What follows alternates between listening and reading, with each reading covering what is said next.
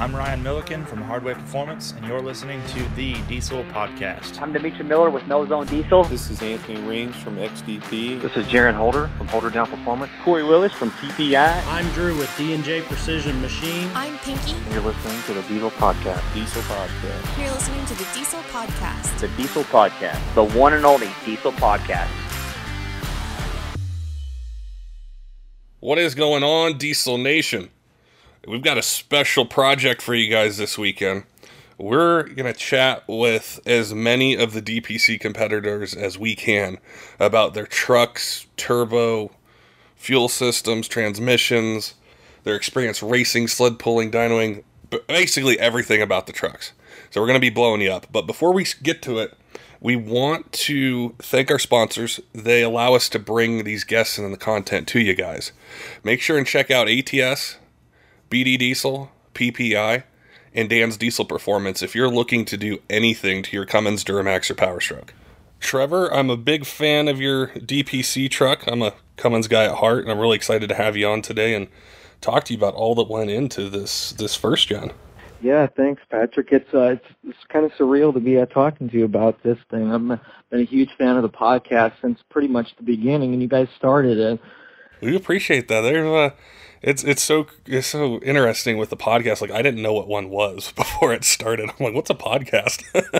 That's one of those fancy words that some kids made up one day. Yeah, something that goes to a smartphone or something. But no, we appreciate that, man. The listeners and support we get, that's why we do them and love bringing the content.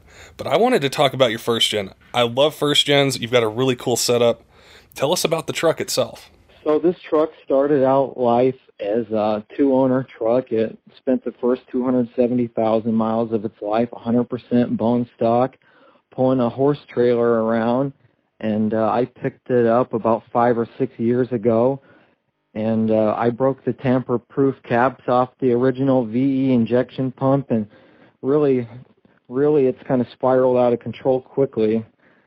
It started out with some simple modifications. We put a 60-millimeter Gillette diesel service compressor housing on it and some additional fuel pump work, adjusted the timing a little bit, put some head studs in it, and then eventually got a set of bigger injectors, and then, of course, we needed some more turbocharger, and then it got a bigger single turbocharger, went with a 63-millimeter S300 and a set of Hungry Diesel 6x13 injectors, and really had a lot of fun with it in that form. Spent a lot of time, did some dynoing with it, some street class sled pulls, just that basic stuff.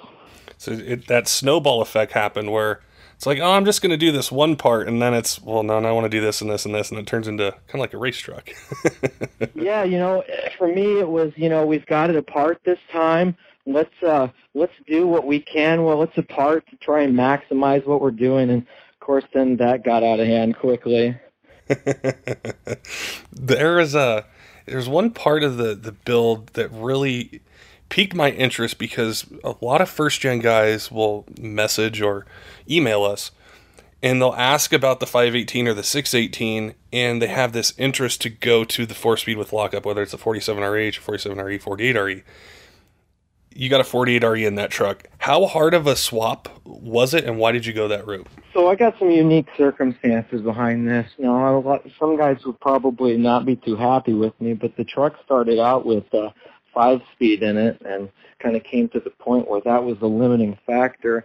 The swap itself wasn't too bad. Actually, I've got my first gen is swapped onto a third gen chassis, so it was pretty much a bolt-up swap. Used the stock cross members and just shortened the rear drive shaft up a little bit, and it all bolted right in.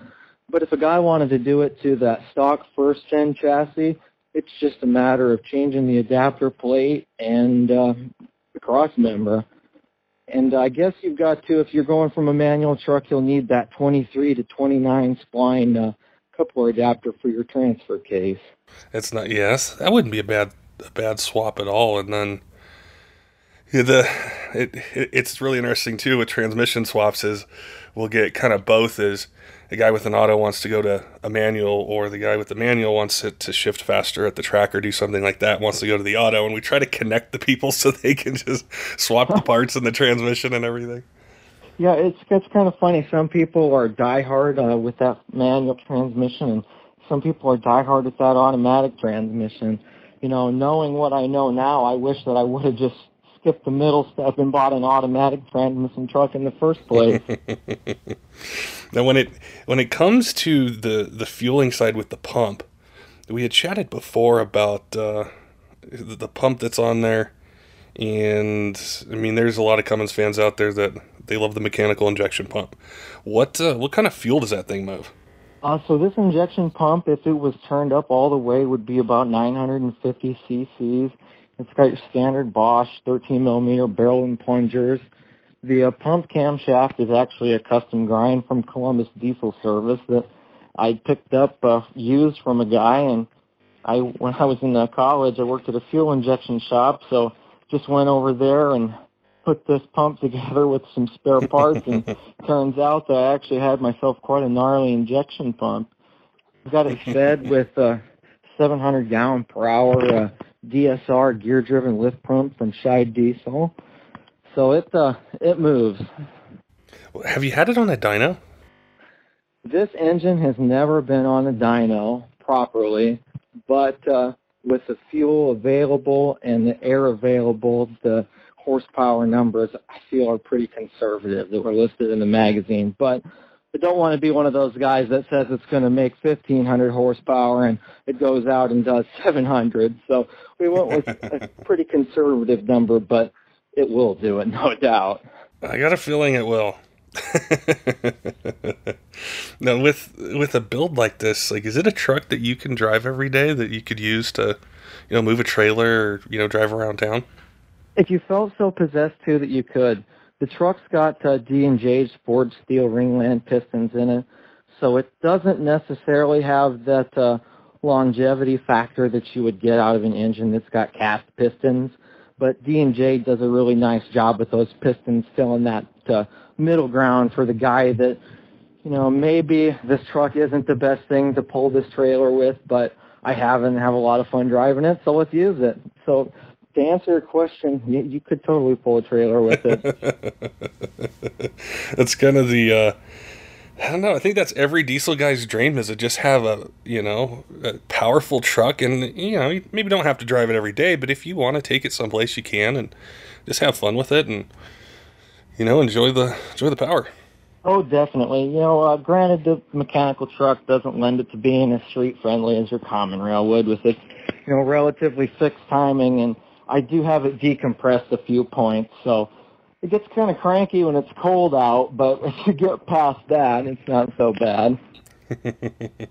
When you were going through the build itself, you listed a lot of companies, and I wanted to ask you, what kind of support structure, what kind of help have you had to build this truck to, get it where you wanted it? So I've kind of leaned on a lot of people. I've leaned on a lot of big industry names. I got Scheid Diesel has been real good with me on working on me figuring out what I needed for injectors and fuel setup.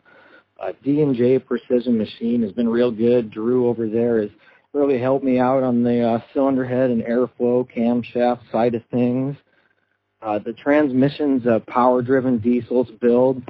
It's the same combination of hard parts that you'll find in a UCC truck, but minus the meringue input shaft. Didn't really think I needed that, but aside from the transmission brake and everything, that's a part that they build in-house, and Will has been real good about testing that and making sure that was all 100% good to go. Yeah, so there's a lot of big names, a lot of expertise that is, with all those companies, and there's so much information out there and so many part options. It really helps, like you said, to be able to lean on those guys who have done it, seen it, succeeded, failed, learned, adapted, innovative, done all that kind of stuff. So when you get that part for your truck, there's no guesswork. They know what it's going to do, how it's going to perform, and kind of make that combination all work together. Yeah, there's no reason for a guy to go out there and try, or girl, go out there and try and reinvent the wheel on some of this stuff when, there's been guys that have been out there doing it for years. For sure. Yeah, I don't know what, I see them on Instagram all the time, like the first gen trucks and getting posted and everything. And I was way too young when they came out to actually buy one, but I love that body style. I love that.